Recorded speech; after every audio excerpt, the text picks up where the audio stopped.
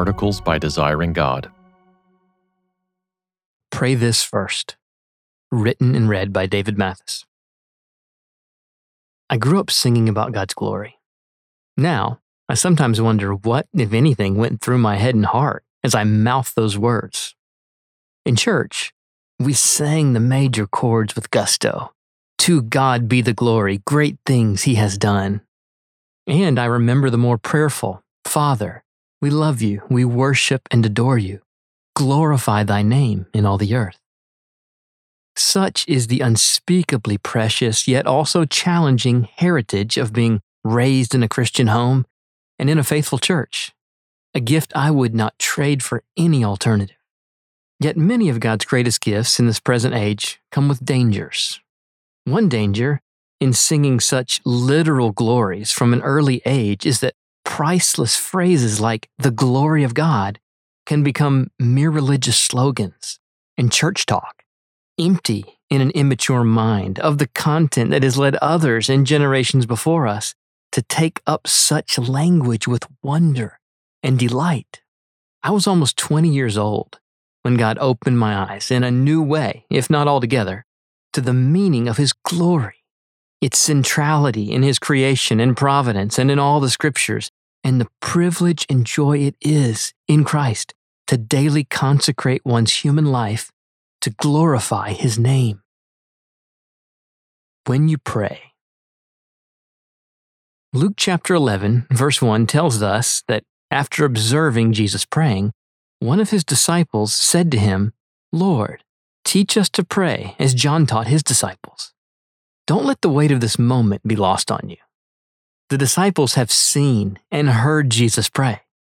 They have observed His life, His manifest normalcy as human, and yet His striking holiness that almost seems otherworldly.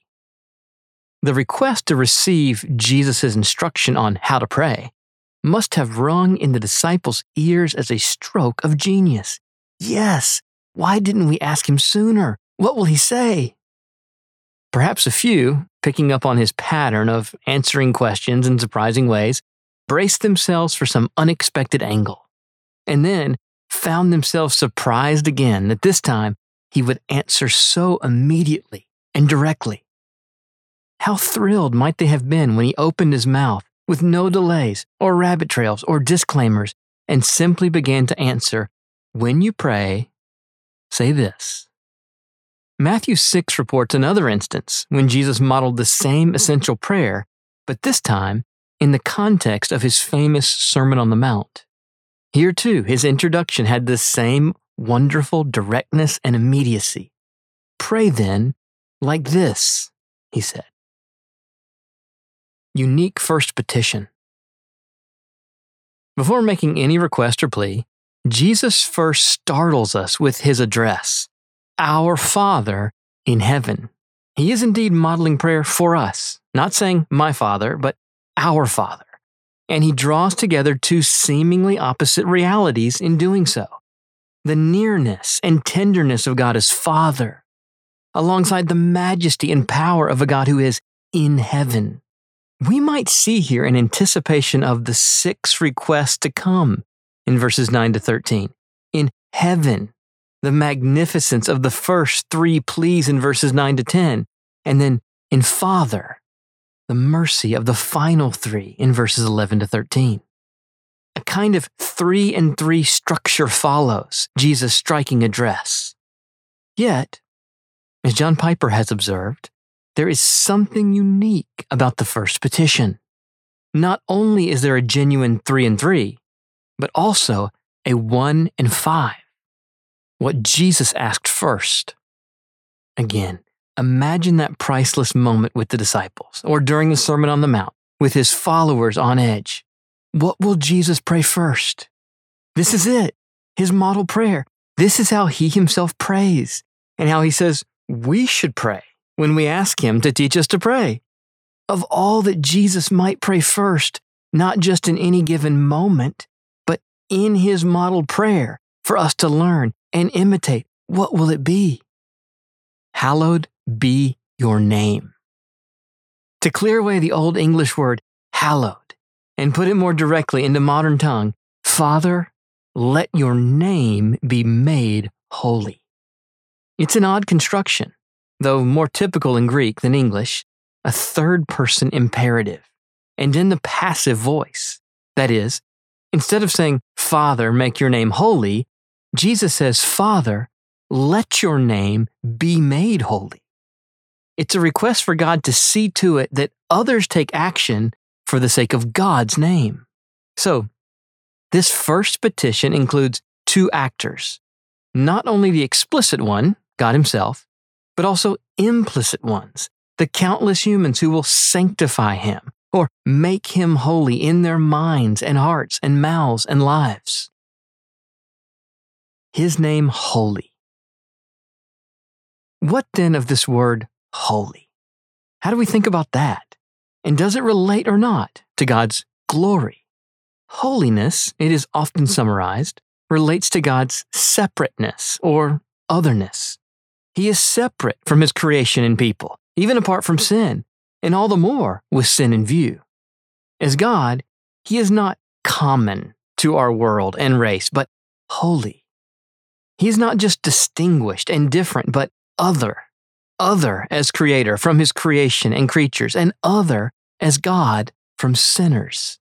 In a sense, holy is an adjective for this unique otherness and distinct separateness of God the Creator in relation to everything He has made.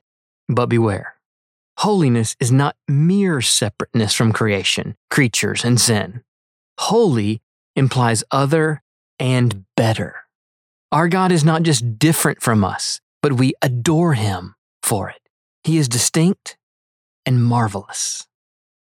The way His holiness then relates to His glory is that His holiness is who He is as separate from us and better, and His glory is the visible and audible making known of His intrinsic value and infinite worth, which means that to pray as Jesus does for God's name to be made holy is to pray in essence for Him to be glorified. Father, may You be glorified. May Your name be made holy. May You be seen and appreciated and praised in my own eyes and in the eyes of all the nations for Your divine uniqueness and infinite superiority. Made holy how? This petition not only is the first out of Jesus' mouth in His model prayer, and thus assumes a kind of priority and importance, but it's also distinctive in an important sense. Piper continues, in this petition, we hear the one specific subjective response of the human heart that God expects us to give, the hallowing, reverencing, honoring, esteeming, admiring, valuing, treasuring of God's name above all things. None of the other 5 requests tells us to pray for a specific human response of the heart. Jesus' prayer and ours, that our Heavenly Father's name be hallowed, doesn't mainly refer to His glory in the skies above, or is seen in mountains and oceans below, or in plants and animals. Rather, the main referent is humans, thinking, feeling, willing humans. May His name be made holy, be glorified in human minds, and human hearts, and human mouths, and human lives, beginning with the one who is praying, and extending into all the earth across mountains and oceans to all who dwell beneath the sky. So, this first petition is both for the Father's glory and for us to be instruments of His glory. That our Father in heaven be made holy first in our thoughts of Him and our feelings about Him. That we know Him truly and enjoy Him duly. That He be honored as holy in our mental perceptions of truth and in our emotional responses to His beauty and worth. That we cherish Him, delight in Him, treasure Him, value Him, adore Him, worship Him. Which leads then, practically, to how we might go about following our Lord's lead and doing so for a lifetime, but without language like be glorified and hallowed be your name growing old and becoming the very heaping up of empty phrases that Jesus warns us about just breaths before His model prayer. May it never grow old. One way to keep our daily prayers fresh and real, and particularly Jesus pray this first example of our hallowing the divine name, is to avail ourselves of the great breadth and depth of biblical and modern language at our disposal for both God's objective value and glory, as well as our own subjective God-honoring responses to Him. So, we press into service a breadth of language for His glory, His honor, His praise, His name, His fame, majesty, splendor, dominion, power, strength, and beauty. We reach and stretch for words and concepts from Genesis to the Psalms, to the Gospels, to Revelation, and in our own experience of God's created world and His redeeming grace.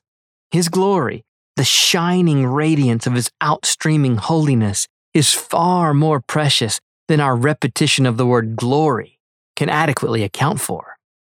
So too, in seeking to honor Him, we press into service a depth of language for our joy in Him. We adore Him, marvel at Him, stand in awe of Him, delight in Him, enjoy Him, treasure Him, cherish Him, reverence Him, esteem Him, even hallow His name.